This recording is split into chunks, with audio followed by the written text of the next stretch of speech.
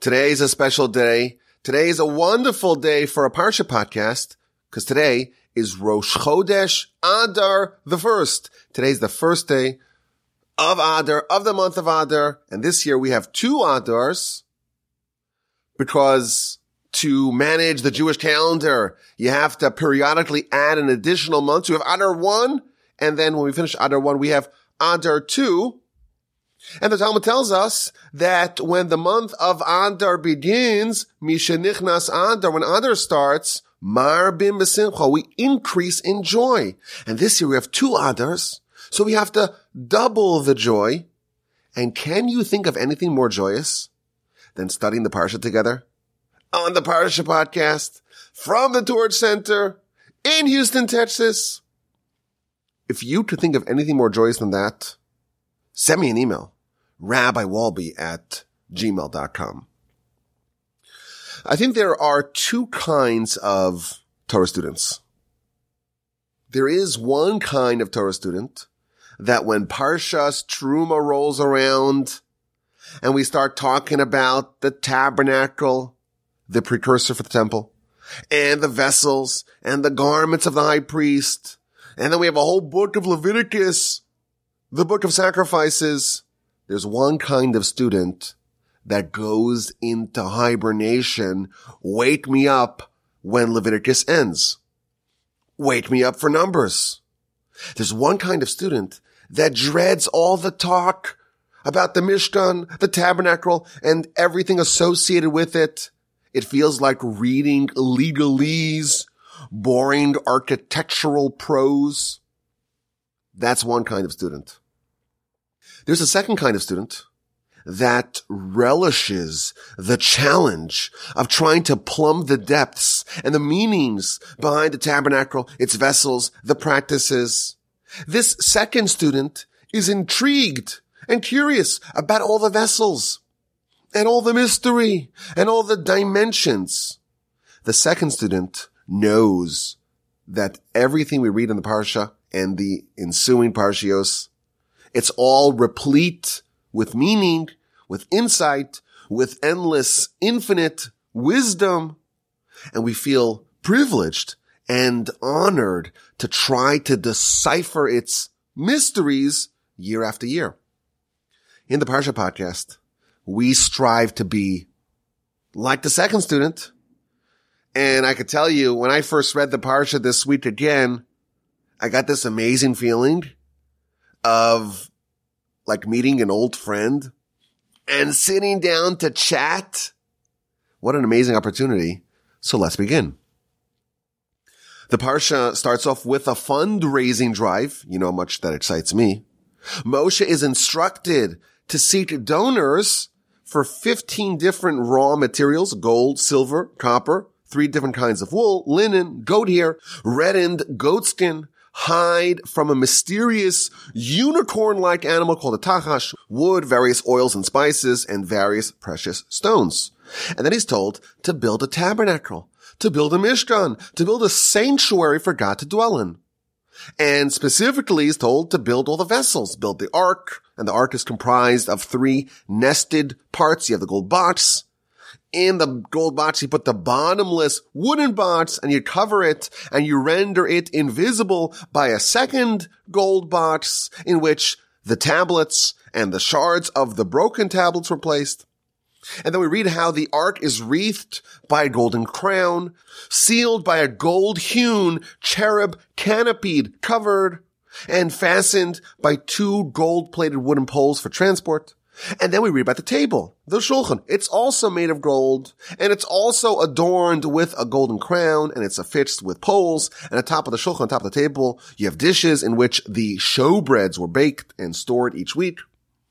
And then we read about the menorah, which is like a candelabra hewn from a single block of gold, consisting of 7 intricately embellished branches. And then we read about the Mishkan's 3 or perhaps 4 exquisitely embroidered covers and all the loops and all the hooks. And then we read about the vertical wooden walls and how the bottoms are placed in silver sockets and the tops in gold rings and how they're reinforced with horizontal supporting bars. And then we read about the mysterious and miraculous 70 cubit long middle bar, the Bria Hatichon, that snaked through the beams, miraculously turning 90 degrees twice. And finally, we read about the copper-covered outer altar and the dimensions and the makeup of the Mishkan's courtyard. It's a lovely parsha. It's bursting with mystery and intrigue. And I looked back at last year's Parsha podcast, and we spoke about the Ark. And I looked back at 2 years ago's Parsha podcast, and we also spoke about the Ark. This year, let us explore and ponder the menorah. We're going to begin with sharing some observations about the menorah. We're going to ask some questions about its construction. In our answer, we're trying to identify the essence of the menorah. And then we're going to suggest a new approach to understanding how we can adopt the insight of the menorah into our lives. Our parsha dedicates 10 verses describing what the menorah looked like and how it was to be constructed. Interestingly, the construction requirements of the menorah are actually repeated in the book of Numbers, chapter 8, verse 4. Now, when we look at the construction of the menorah, we find that it has some unusual characteristics. It's made out of solid, pure gold. It has to be hammered out of a single block of gold. It cannot be welded together. It has a base with 3 legs. Out of the base comes a single vertical shaft. And out of this middle shaft, you have 6 branches, 3 on either side for a total of 7 branches. You have the middle shaft plus the 6 that emerged from either side. And the menorah is embellished with decorative cups and knobs and flowers, and they're engraved like almonds. And if you read the verses, it's a bit confusing. It's helpful to see a diagram, but the Rambam actually does a tally for us. There were a grand total of 22 different intricately engraved cups in the menorah, and there were 11 knobs and 9 flowers, all engraved like almonds. Now, you may recall in Parshas Korach, when Aaron's priesthood was challenged, his staff sprouted almonds, and of course it makes a connection for us. Maybe the almond-like engravings in the menorah somehow relate to the almonds that sprouted on Aaron's staff in Parshas Korach, especially given that the menorah, of course, was lit by Aaron and his descendants. So this is the menorah. It's a very intricate and finely detailed embellishments, all hammered out of a single block of gold. And then on top of these 7 branches are 7 lamps, each one that holds olive oil and the wick, and all those are lit each night. And we're told also that the direction of the light all goes towards the middle. The ones on the right and the ones on the left all are shaped or directed to go towards the middle. Of course, this is really interesting. And our challenge is to try to find the meaning. What's the meaning? What's the insight behind it? And when we examine all the commentaries, we find all kinds of symbolisms and insights. So we're told, for example, that the 7 branches of the menorah correspond to the 7 days of the week. And the middle shaft, well, that's the Shabbos. And all the other branches are directed towards the middle. And that's representing the spiritual day of the week, and everything else kind of associates with it. And we have to think about Shabbos the whole week. One idea of the menorah, really interesting. I saw a very interesting Rabbeinu Bechaya in verse 31. He says some unbelievably beautiful things about the menorah. So first of all, he tells us that the menorah, we're going to light it, of course, every night. And that light actually gives pleasure to our soul. Why? Because the verse states in Proverbs chapter 20, Ner Hashem Nishmas Adam. The soul of man is like a candle, is like a light. And even though he tells us the soul, the neshama, has a spiritual light. And on the menorah, there's a physical light. Nevertheless, the soul has pleasure whenever there is a menorah lit, whenever there is candles lit.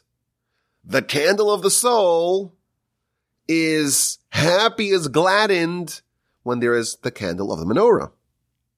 And then he tells us that there are 7 candles, and that corresponds to the 7 planets. But wait a minute. Aren't there 8 planets? He's talking about the 7 planets aside from Earth. And by the way, the sages apparently were not fooled by the Pluto head fake. They already considered Pluto to not be a planet. So besides for Earth, there are 7. And then he tells us that the menorah symbolizes Torah.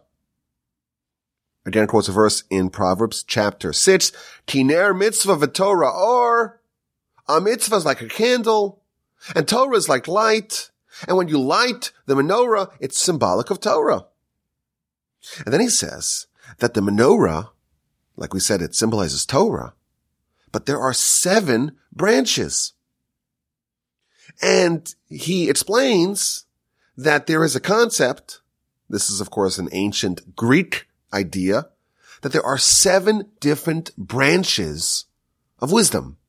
This is what we call the 7 liberal arts: astronomy, mathematics, geometry, music, rhetoric, grammar, and dialectic. That was the great system of wisdom. And the Torah is like the alpha wisdom. The Torah incorporates all of the wisdoms in the world. If you have just Torah, because it is the mothership, it is the origin of the world and its mysteries and wisdom. If you have Torah and you understand it in all its depth and beauty, you will actually be able to deduce from Torah all of these 7 wisdoms. And then he tells us that the 6 branches that go out from either side of the shaft, they represent the 6 ends of the world. Because the 6 ends of the world, they all hinge upon the Torah that was given on the 6th day of Sivan at the Sinai revelation. Like the verse says in Jeremiah chapter 33, Im lo brisi yomam v'layla chut kosh ma'avaros lo samti. If not for the Torah, the world would cease to exist. The world relies upon the Torah. The world hinges upon the Torah. The whole world is suspended. Will it endure or will it self-combust? And that is determined by Torah study. We believe that if for a second there was a total dearth of Torah being studied in the world would instantly cease to exist. Torah study forms a connection, a bond, a pipeline connecting the spiritual world and the physical world. And so long as our world is connected to its source, it has vitality and continuity. But if you unplug this world from the spiritual, it's like pulling out the plug of a lamp. The lamp goes out instantly. Pulling the plug on the world, stopping Torah study for a second, the world ceases. That's also hinted to in the menorah. And then we read how each branch has 6 decorative cups, plus 1 cup at the base of the shaft. So that gives us a grand total of 22 cups that were engraved in the menorah. Well, 22 represents, we're told, in the Rebbeinu Bachai, the 22 letters of the Hebrew alphabet. These are the 22 letters that make up Torah, and all that's hinted to in the cups of the menorah. And then he tells us that there are 22 different forces in the world. This sounds maybe a little bit more Kabbalistic or theological, but there are 22 different forces that control the world. And then he tells us that there are 22 different parts of man. And then he says that the knobs correspond to angels and the cups correspond to the galaxies, the higher spheres, and the flowers correspond to to this world, and they all connect in the menorah. Really interesting symbolism. And this idea again is found in all the commentaries where they try to illuminate, no pun intended, for us, the meaning and the insight behind the menorah. The Baal HaTurim tells us that there are 7 branches corresponding to the 7 firmaments.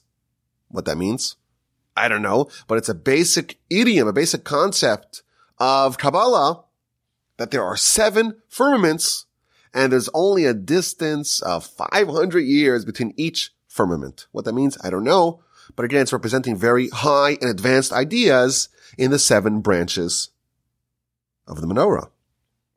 And then he tells us that if you look at the entire section describing the menorah, you will not find the letter Samach, one of the 22 letters of the alphabet. Why? Because the Samach represents the Satan, the bad angel. Of course, the angel who is executing the will of God. We don't believe that there is a Satan, some sort of force that's independent of God. Nevertheless, this is a punishing angel. And that letter represents that angel, and you won't find that letter in the entirety of the section about the menorah. Why? Because the menorah thwarts and stymies the Satan. This week I had the privilege and honor to peruse a magisterial work written by Rabbi Moshe Isserles, the rabbi of Krakow, but also the co-author of the Shulchan Aruch, which is the code of Jewish law. He wrote a book on the tabernacle and the temple and all the vessels and all the sacrifices and all the deeper meanings and symbolism. This book is called Torah Ha'olah, the Torah of the elevation sacrifice. And he explains the meaning behind every vessel and every sacrifice and every daily sacrifice and every occasional sacrifice. And you look at this book, and he starts off the book and he says, well, today we don't have a temple, but when you study the laws of the temple and the laws of the tabernacle and the laws of the sacrifices, you get the merit of those sacrifices. And therefore, we're going to write this amazing book that covers it all. And this book is really thick, 400 pages, but tiny, tiny letters. There is so much there. And again, here at the Parsha Podcast, we are humble enough to say that these are advanced ideas and we're trying to get into it. We're trying to explore it a little bit, but we are aware that there is so much unfathomable depth to every idea, to every nuance, to every jot and tittle in the Torah. So that's by way of introduction. But here is the angle of the menorah that I want to discuss today. Today, Rosh Chodesh Adar, the day of unbridled joy. Although our Parsha dedicates 10 verses to describe, apparently comprehensively, how the menorah is made, Moshe did not understand it. Rashi actually says this twice. The first verse begins, V'asisa menorah zav tahor, make a menorah of pure gold, miksha te'aseh. It should be hammered out, te'aseh. The word te'aseh does not mean you should make it. Rather, it means it shall be made. So Rashi of course picks up on that, a little nuance. Ta'aseh versus te'aseh. Ta'aseh means you should make it. Te'aseh, it will be made, apparently on its own. Says Rashi, me'eleha. It will be made on its own. What does that mean? Lefisha haya Moshe miskasheba. Moshe had a hard time with it. He didn't understand it. Amar LaKadosh Baruch Hu, so God said to Moshe, throw the hunk of gold into the fire, and the menorah will be made on its own. And that's why, says Rashi, the verse does not say, ta'aseh, you should make it. Rather, it says, te'aseh, it shall be made on its own. God's going to make it. You're not going to make it. It's too advanced. It's too complicated for Moshe. Moshe didn't understand it. And therefore, it will be made on its own. In verse 40, we have a similar idea. Rashi tells us The verse says that God tells Moshe, Ure'eva say you should see it and you should make it. And you should see it the way I show it to you on the mountain. Says Rashi, look now on the mountain. I'm going to show you the shape of the menorah. And this teaches us, again, Rashi tells us, this teaches us that Moshe did not understand how to make the menorah. He wasn't able to visualize it until the Almighty showed him a menorah of fire superimposed on the mountain. And once he's able to visualize it on the mountain, he was able to understand it. So Rashi tells us in two different ways that Moshe struggled with the menorah. There's a joke I used to make that even today, Jews are not really known for our visuospatial intellect. But jokes aside, this is a really strange thing. Moshe, the greatest man who ever lived.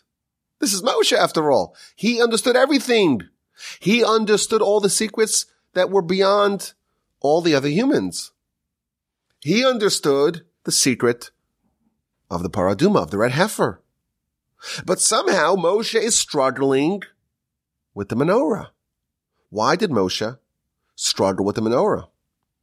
The Midrash actually tells us that Moshe was shown the menorah 4 times. He really had a hard time with the menorah. Why is Moshe struggling so hard with the menorah? Now you may think, well, the menorah, it's kind of hard. It's hard to visualize. It's very intricate. It's a little bit confusing. Maybe the menorah is just objectively hard to grasp. Not so, says the Midrash. Moshe had a hard time with the menorah. He had to be shown the menorah 4 different times until it clicked for Moshe. But then Moshe went to Bezalel. Bezalel, of course, is going to be hired to oversee the construction. The general contractor of the Mishkan is a precocious 13-year-old named Bezalel.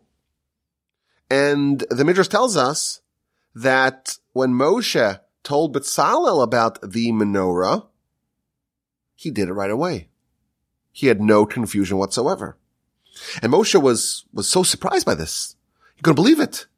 He was flummoxed. How is it possible that I had such a hard time with the menorah, but for Bezalel, it was a cinch? The menorah is hard for Moshe, but only Moshe, Bezalel, had no problem with it whatsoever. So why is the menorah only hard for Moshe? There's an additional angle to this question. Moshe is struggling with building the vessels of the tabernacle, but only with the menorah. Why was the menorah the only thing that was beyond Moshe's understanding, but the ark and the table and the altar and all the beams and all the covers? Moshe had no problem with that. You would think, the ark is housed in the Holy of Holies. It's the most ethereal, the most lofty, and the most impenetrable to ordinary human intellect. For some reason, Moshe is baffled by the menorah and nothing else. He had to have it shown to him in fire, superimposed on the mountain.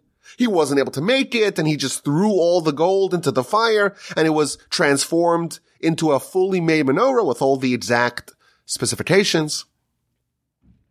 Somehow Moshe is struggling with the menorah, and the menorah exclusively, not the ark, not the table, not the altar, not anything else, just the menorah.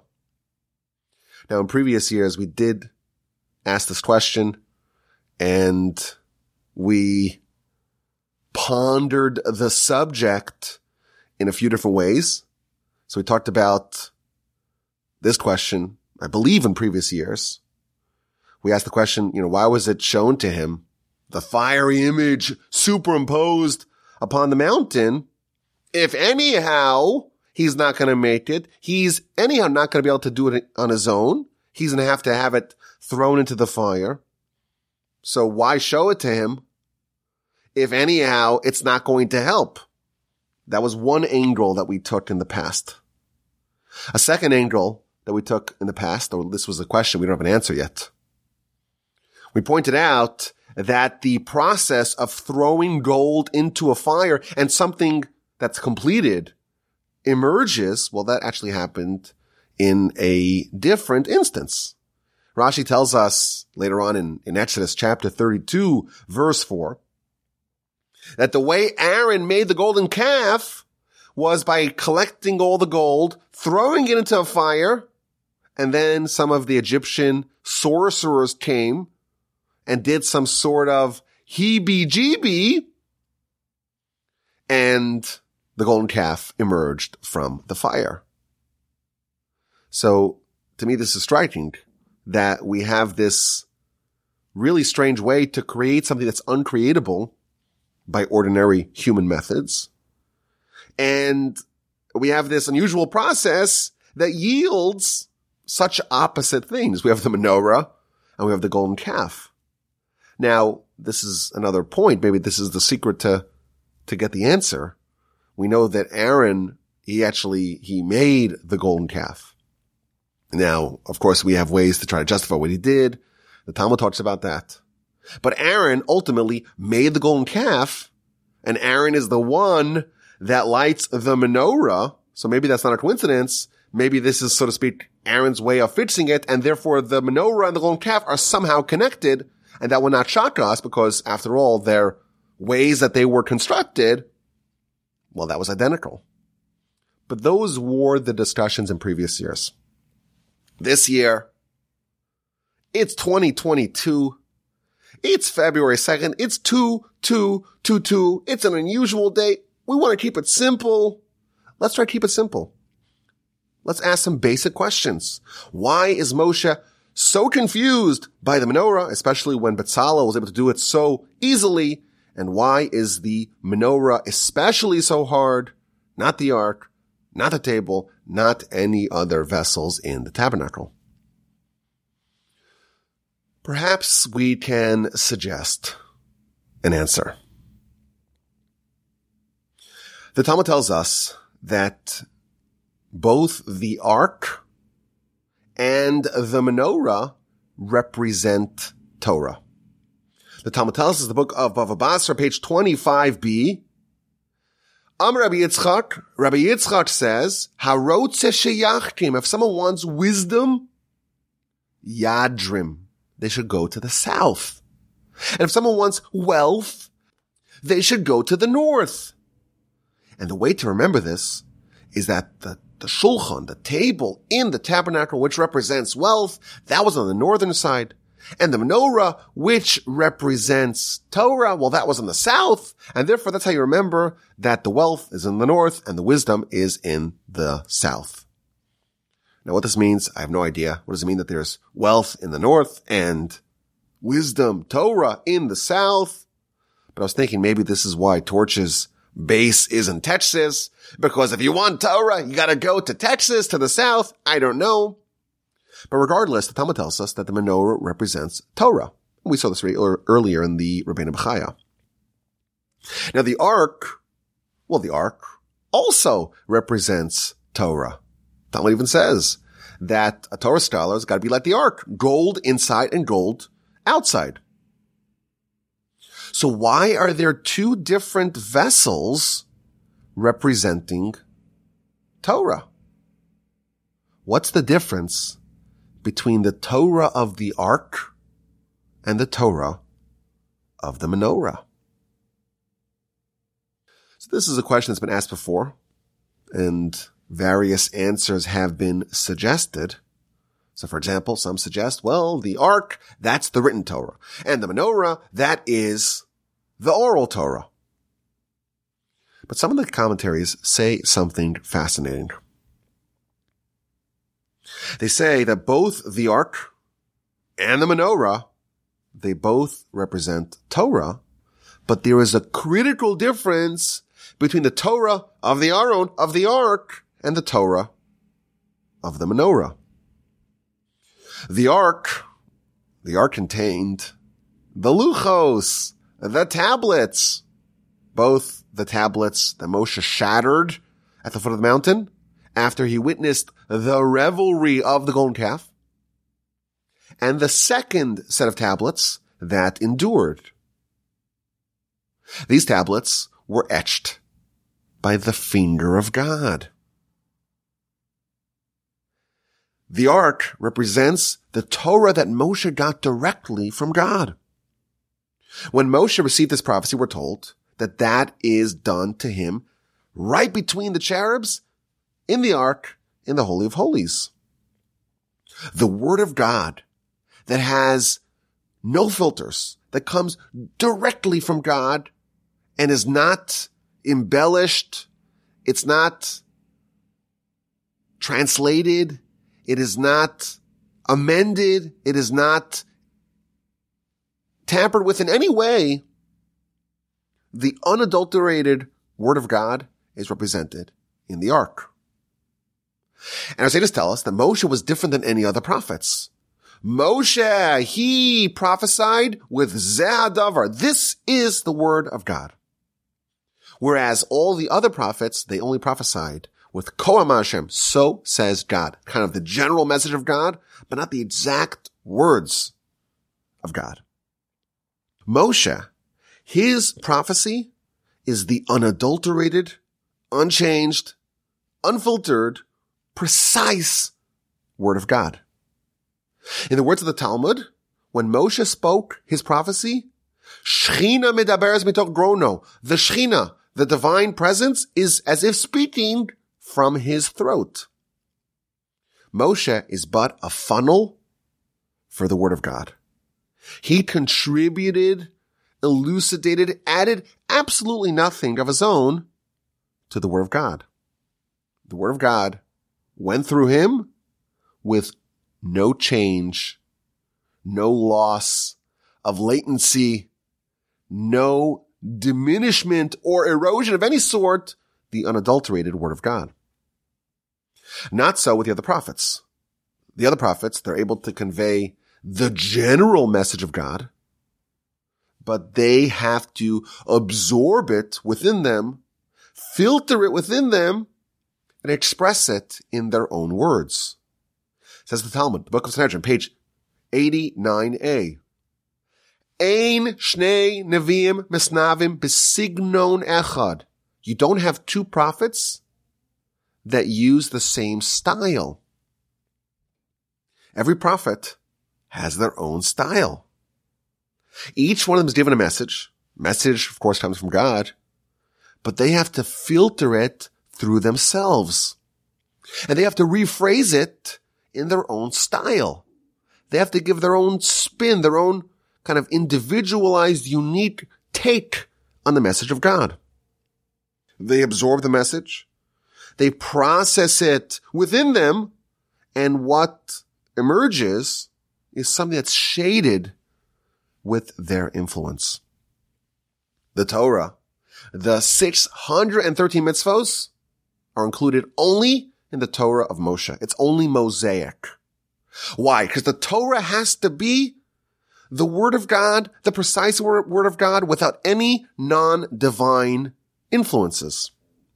And therefore, all 613 mitzvos come from the Torah, and zero of the biblical mitzvos, that is, come from non-Mosaic prophets. The Ark represents the Torah of Moshe. Direct from God, unfiltered, and uninfluenced by anyone, including Moshe. The menorah, that also represents Torah. That also represents the Word of God. But it's not a Mosaic version of this. It's like all the other prophets. The menorah represents you taking the light that comes, of course, originally from the ark, but taking that light and capturing that light and spreading that light, extending that light forward. You take the Torah of the ark and you filter it and then you diffuse it onward. For us, the menorah represents taking the Torah and making it ours. In the words of the Talmud, Nasis Torah Sadilei. It becomes your Torah. You have to adopt the Torah. Make it your own. Give it your own interpretation. Place your signature on the Torah. Now, of course, this should not be represented as changing, God forbid, the Torah. That's not what we're saying over here. We're saying that you have to make the Torah yours. You have to assimilate it into yourself and make it your Torah. We pray, V'sein chelkeinu b'sorasach, give us our portion in Torah. We have to have Torah that's ours. Every individual at Sinai received their own experience. Torah is not supposed to be monochromatic. Of course, there are general guardrails of Torah. There's a system in which your individuality can be expressed, but we're not here to be puppets. The Almighty did not give Torah to robots. He gave it to humans, and the objective is to absorb the Torah within you and to make it yours. Kind of merge the Torah with your own soul and your own individuality, and to take that and to spread it forward, to take the light of that Torah mixed with the light of your soul, your Torah, and spread that onward. All this was foreign to Moshe. Moshe did not understand the concept of the menorah. Now, of course, we have a mature approach to this. We're not going to take an infantile approach to the Torah. Certainly not after so many years of the Parsha podcast. If Moshe is struggling with the menorah, he's not struggling with the physical construction of the menorah. He is struggling with the spiritual ideas and symbolisms inherent in the menorah. And for Moshe, the idea of someone contributing some of their own little flavor and style to the Torah, that is totally anathema to Moshe. That is only for someone who's not in Moshe's universe. Moshe studied Torah directly from God. He knew it all from the source. When he spoke the words of Torah, it was the words of God verbatim. The idea of Torah of the menorah, that's only for others. What an interesting idea. The ark, well, that's the Torah of Moshe. The menorah represents a kind of Torah study that only people who are not Moshe can relate to. Bezalel, no problem. Us, maybe we need a picture, a diagram, no problem. For Moshe, his Torah is coalesced in the ark, between the cherubs, in the ark itself, with the tablets. That is the Torah of Moshe. This perhaps can also explain the sequencing of these vessels in our Parsha. Parsha starts off with a general introduction, fundraise, and build the tabernacle. But then we're told the specifics. It starts off with the ark and the cover. And then it proceeds to the table, the shulchan, and then it goes on to the menorah. And the sages asked, well, why does the table, the shulchan, go before the menorah? And the common answer is that the table represents wealth and the monarchy. And in Jewish life, there's the concept of the Issachar-Zevulun partnership. There's the partnership between the titans of industry and the titans of Torah. There were two brothers, one Yisachar, who spent his whole life studying, and one brother Zevulun, who spent his whole life making a lot of money. He was a businessman. He was a capitalist. He was someone who would travel and do deals. He was a merchant. And they made a deal. Yisachar says, I'm giving you half of my Torah. Zevulun says, I'm giving you half of my money. And this was a beautiful partnership that, of course, it was represented by the sons of Jacob, but it's an idea that continues even today. When Moshe has to give a blessing, when Jacob has to give a blessing, he first mentions Zevulun, the tycoon brother, and then he mentions Yisachar, the Torah scholar brother.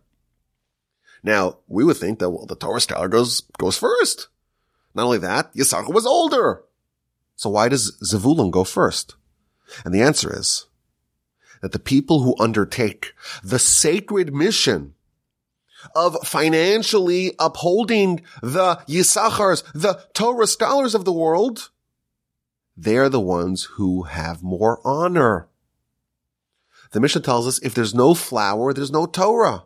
Without Zevulun doing his business, there can be no Yisachar in the tents of Torah study, studying Torah. And therefore, when we talk about the table is representative of Zevulun. That's the support of Torah. That is wealth, prosperity, monarchy. That comes first, and then comes the menorah. Then comes the Torah scholars. But here's the question. What about the ark? The ark also represents Torah, but it comes before the shulchan, before the table. Now we know the answer. The ark indeed represents Torah, but a Mosaic level of Torah. Moshe, we're told, he was enriched. He became the richest Jew, but no one gave him a penny. Moshe did not need to rely on the largesse of the Zevuluns of the world. Moshe was enriched by God himself. Of course, Moshe is on a different level, and the kind of Torah that Moshe is dealing with, maybe some of the sages of the Talmud as well are on that level, but that Torah, the Torah of the ark, indeed comes before the table. But for ordinary people, no one's ordinary, but for Torah outside of the Mosaic context, that's the menorah, and indeed, that only relies on the table, on the Zevuluns, and the Zevulun comes first. What an idea. Moshe is on a level reached by no one else. To him, the Torah of the menorah, it's so foreign. He simply could not understand it. For Bezalel, and frankly anyone else, that notion is basically the only way we know how to study Torah. We don't have access to the ark. It's in the Holy of Holies. It's totally beyond us. We never held the tablets. We never experienced prophecy from God, certainly not the prophecy of Moshe. For us, we process the Torah in the menorah fashion.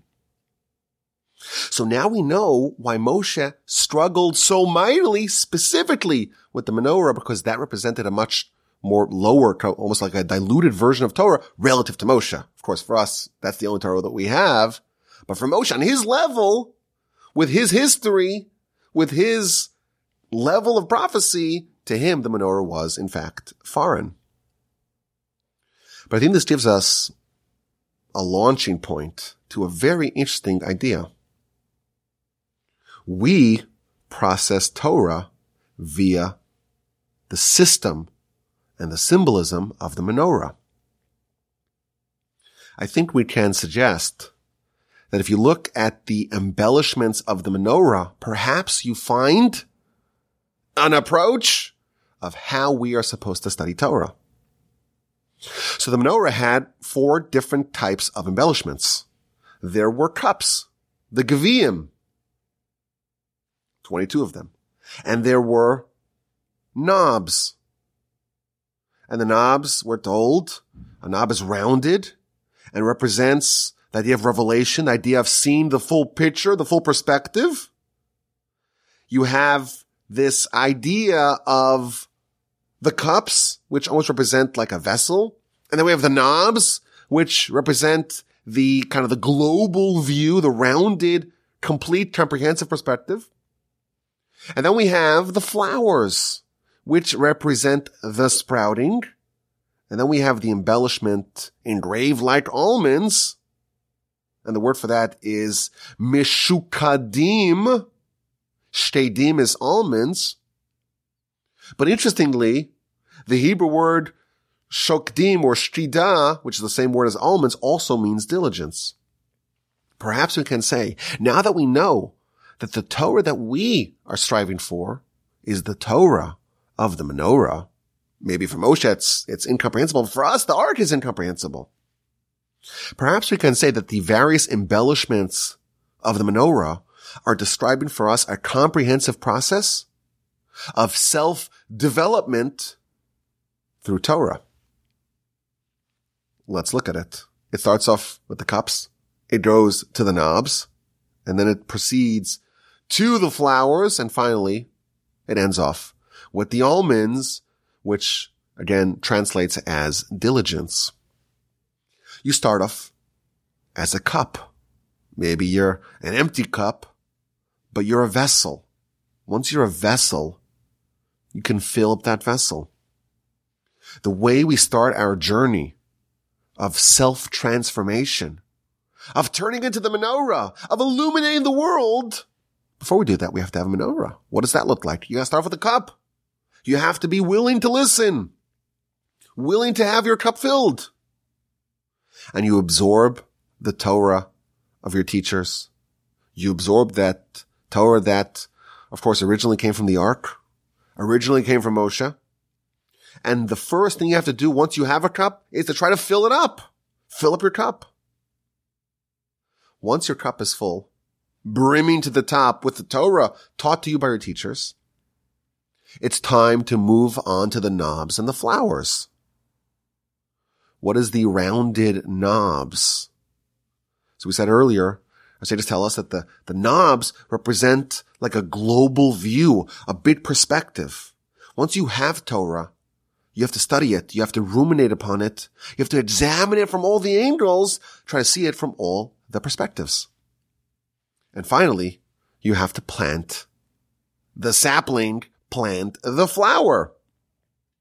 The objective of the Torah is to not just have it like in an abstract way, but to have it absorbed in your bones and have it filter through you and allow it to germinate within you and eventually sprout forth.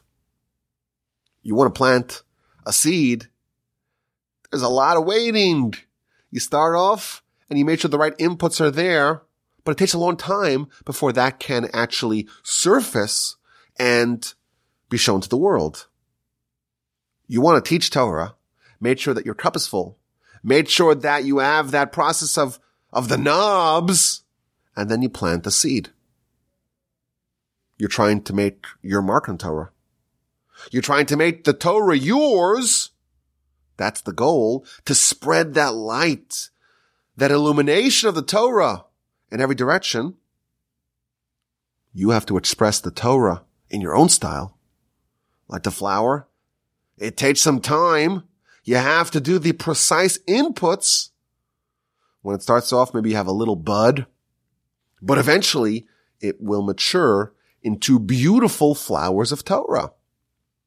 Of course, it all comes from Moshe. It all comes from the Ark, but it's going to be stamped with your mark, with your flower, with your cups and knobs and flowers. The light of the menorah is there to connect and to merge with the light of your soul. The soul and its light, the Torah and its light manifested in the world with the menorah. The Talmud tells us that the greatest sages, when they wanted to give a compliment to a student who said a new and novel insight in Torah, they would say kaftor v'ferach, knob and flower, the words of the embellishments of the menorah. Kaftor v'ferach. When you start off, it's the teachers. The teachers are filling up your cup. When you take that Torah, make it yours, it's a process of kaftor v'ferach, knobs and flowers. The knobs and flowers are the process of taking what you filled your cup with and making it yours. But again, there's a fourth criterion. There's one more requirement, and that is it's got to be like the almonds. It's got to be done with diligence, with shekidah. You want to have your own menorah. You want to spread Torah on your own. It's got to be like those almonds. But if you do that, you too can make your mark. Again, as we started off, the tabernacle, its vessels. It may seem quite boring to the novice, but upon examination, we find that they are bursting, packed to the gills with insight and with meaning. May we all indeed become worthy of having a menorah of Torah develop within us. Okay, let's get to this week's exquisite insight. Are you ready? Let's go. The parsha begins with a fundraising drive. Daber el bnei Yisrael, speak to the children of Israel. V'yikchu li truma, and they will give to me donations. Everyone's inspired. Everyone who has broadness of heart, let them give the gold, the silver, etc. Now, if you look at the precise words, you'll find a problem here. God is telling Moshe to ask for donations. So when you ask someone to give a donation, you would say to give a donation, right? So you would say the Hebrew word for giving is liten or natan. So if the Torah says that Moshe wants the nation to give donations, it would say ve'yitnu li truma. They will give to me a donation. But it says the opposite. Ve'yikchu li truma. They will take for me a donation. Is a donation giving or taking? We always thought it's to give a donation. Give a donation. Here we're told it's to take a donation. Why does the Torah use this unusual word? So the Beis HaLevi, amongst many others, they say there's something very special about giving a donation for the tabernacle, but in general, giving charity. You may think that you're giving, but the truth is that at least on a certain level, you are actually taking. You end up with much more than what you gave. You give a donation, but you buy yourself a slice of eternity. How much is that worth? You give a donation, our sages promise that you will actually emerge from it richer. The Talmud tells us, aser bishvil shetit asher. Give charity, tithe, give 10% in order that you become wealthy. So if I become wealthy, am I giving or am I taking? I'm taking. I'm ending up with more money. Says Moshe to the Jewish people, take a donation. Why? Because you'll give a donation, but you'll end up with a lot more. What an idea. Now I saw the Ruach Chaim, the great comment on Pirkei Avos from Reb Chaim Volozhiner. He looks at the 5th Mishnah of Pirkei Avos, Yihi beischa pasuach lirvacha, let your door be open wide. But the word lirvacha also means profit. So he says something fascinating. Let your door be open wide. Give lots of charity for your own profit. Take for yourself. And he quotes the Talmud. The Talmud says, Melach Mamon, the salt of money, chaser, it's to give it away. How do you preserve your capital? How do you preserve your assets? How do you preserve your money? By giving it away, by giving it to charity. And then he says that even though this seems counterintuitive, if I'm giving, I'm not getting. He says, nevertheless, in every single generation we see it. The ones who give the most, the ones who are very generous, they end up not losing, and they end up, in fact, gaining. And he quotes the verse. The verse says, listen to this.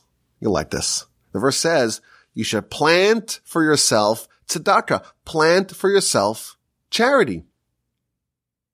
What does that mean? So he explains like this. If you look at a farmer, the farmer has some precious kernels.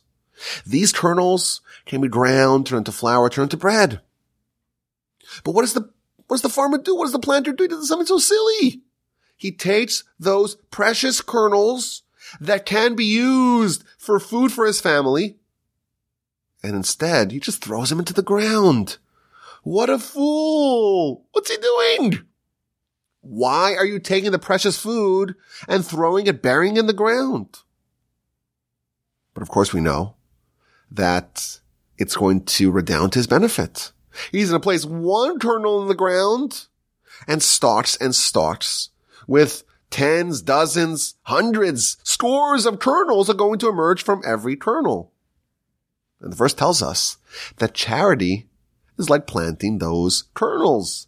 You put in a little bit, and it seems maybe to the uninitiated that you're losing, you're giving, but the truth is, v'yitkuli truma, you are taking from me, truma, because this will fill your storehouses. This will bring you wealth. And then he tells us that actually it's way better than planting. Because when you plant that 1 or 2 kernels, so ultimately you benefit, right? Because that 1 or 2 kernels results in 100 kernels. So you end up better off because you took your 1 or 2 kernels and you multiplied it by 100x. But tzedakah, charity, is even better. Because with charity, even what you give, you don't lose. When you take money and give it to charity, you are actually placing that as a deposit in real estate, in heaven, permanent real estate. That money is not lost. Yes, our sages tell us, you will actually benefit. You'll get more kernels in this world. Aser b'shul shetit asher, tithe, so you get wealthy. That's the benefits in this world. But even on the principle, you're not losing. It's not like you'll lose the principle to gain those benefits. No, even the principle is going to be stored for you in heaven. And he quotes the amazing story in the Talmud book of Bava Basra, page 11a. The Talmud tells that there was a king named Munbaz, and there was a famine. And the king had lots of assets, lots of wealth, and he took all the wealth out of his storehouses, and he used it to feed the poor during the famine. And his whole family ganged up against him. And they said to him, "What are you doing? You're taking the accrued wealth of our whole dynasty and you're using it to feed the poor, to do charity. What are you doing? This was stockpiled by generations and now you are taking it and giving it away." So he responded. He says, "You're right. This wealth was stockpiled by our antecedents, but I'm also stockpiling it. And I'm stockpiling it in a much better place. Our antecedents stockpiled it here below. I am stockpiling it above. Our antecedents stockpiled it in a place where people could take it, where it is vulnerable to theft. I'm going to stockpile it in the heavenly coffers where it cannot be touched. Our antecedents stockpiled in a place that it doesn't earn any dividends. I'm going to stockpile it in a place where it does earn dividends. Our antecedents stockpiled gold and silver. I am stockpiling souls. Our forefathers stockpiled for others, and I am stockpiling it for myself. I'm taking. This is all going to accrue to my benefit for eternity. Our forefathers stockpiled it in this world. I am stockpiling it in Olam Haba. What an amazing idea. Our parsha starts off and Moshe comes to the Jewish people. Give me your gold. Give me your silver. Give me all your precious wool. Give it to me. Gems, precious stones, give it to me. But he doesn't say give it to me. He says take it. Why? Because with charity, with generosity, with benevolence, you don't lose. Not only don't you lose, you gain. Not only do you gain in the natural, the spiritual world, you actually gain here. You tithe and you become wealthy. Now, as you know, in a few weeks, we're going to be running our annual fundraising campaign.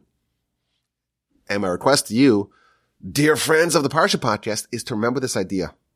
I'm not going to come and say, well, I'll do you a favor by taking your donation. Of course, whoever gives, whoever supports, you're our partners. You are the people who are supporting towards keeping this whole enterprise working. And I'm appreciative of every single one of y'all. But my hope is that we take this idea, not just with Torch, but all forms of generosity. Remember that you actually gain something from it. And in all likelihood, like our sages tell us, you gain a lot more than you give. We're going to have our fundraiser in a couple of weeks. This is our only annual fundraiser. And with the help of the Almighty and with your generosity, we hope to raise what we need to cover our expenses, to keep the lights on, to keep the menorah lit. So my first request is that when the fundraiser actually happens, you give personally, hopefully very generously. If you've given in the past, bump it up a notch. If you've never given yet, make your first donation.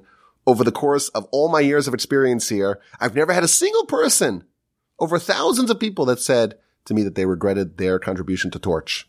You know, we work really, really hard, tirelessly, to spread Torah, to connect Jews and Judaism, to continue this sacred mission that we have, be our partner along this journey. That's my first request. My second request is, if you want to partake in the noble cause to help the Torch fundraiser beyond just giving and contributing, please send me an email saying that you want to help, and I will let you know what you can do for us. As always, my email address is rabbiwolbe@gmail.com. I hope you have an amazing day. I hope you have a fabulous rest of your week. I hope you have a sensational Rosh Chodesh, an incredible month of Adar upcoming. May you and your family be joyous every day of this month and every day of this year. And may you be blessed with an incredible, sensational, terrific, stupendous, spectacular Shabbos upcoming. And please, God, with the help of the Almighty, we'll talk again next week.